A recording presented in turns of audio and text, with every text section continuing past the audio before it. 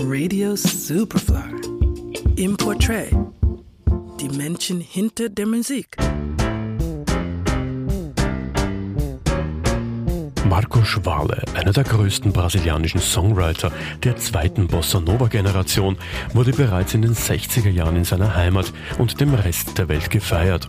Aber anders als andere Künstler seiner Generation, wie etwa Gilberto Gil oder Sergio Mendes, die seit damals mit ihren Alben regelmäßig den weltweit guten Ruf der brasilianischen Popmusik gefestigt haben, ist Marcos schon in den 70er Jahren weitgehend aus der breiten Öffentlichkeit verschwunden und hat seine Wiederauferstehung erst in den frühen 90er Jahren gefeiert.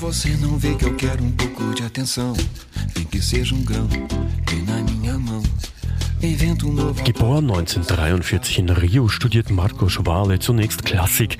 Nebenbei jedoch zieht es ihn immer mehr zur eigentlichen Liebe der brasilianischen Musik.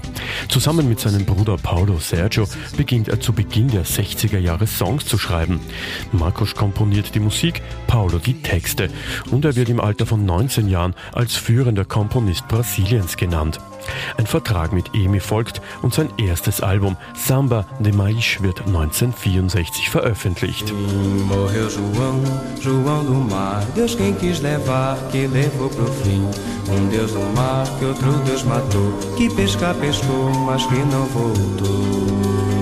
Im selben Jahr erscheint die Single Samba de Verão, die Valles Leben schlagartig verändert. Er wird zum Superstar und Samba de Verão, das im Englischen als Summer Samba oder So Nice gespielt wird, ein Hit. Stars in den USA covern den Song in den Folgejahren. Summer Samba ist 1966 mit 3 Versionen in den Billboard-Charts. Você viu só que amor, nunca vi coisa assim. E passou, nem parou, mas olhou só pra mim.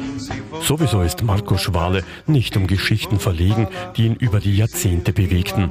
Wenn er auf der Bühne Anekdoten aus der Tokioer U-Bahn oder von den ersten Kontakten mit dem Internet erzählt oder sogar Songs darüber schreibt. Das macht ihn so menschlich, so berührbar. Die Geschichte, als er bei einer Party in den Hollywood Hills Marlon Brandos Freundin anmachte, darüber erzählen jedoch andere.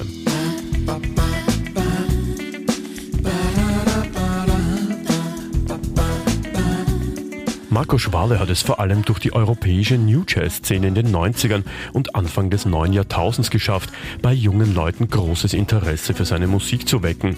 Für das Label Feiert produziert er Meilensteine, geremixed wird er zu dieser Zeit von den wichtigsten wie For Hero, Bugs in the Attic, Bossa-Nova oder Dixon.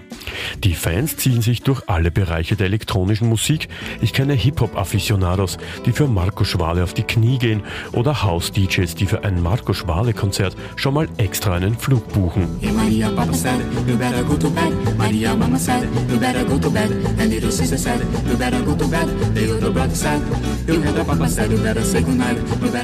Der ewig Junggebliebene feiert heute seinen 80. Geburtstag und er tut das nicht etwa zu Hause in einem Lehnstuhl oder am Strand von Ipanema. Nein, er feiert mit einer ausgiebigen Welttournee und ist seit Anfang Juli unterwegs. Japan, Südkorea, das waren die ersten Länder. Derzeit ist er in Europa unterwegs.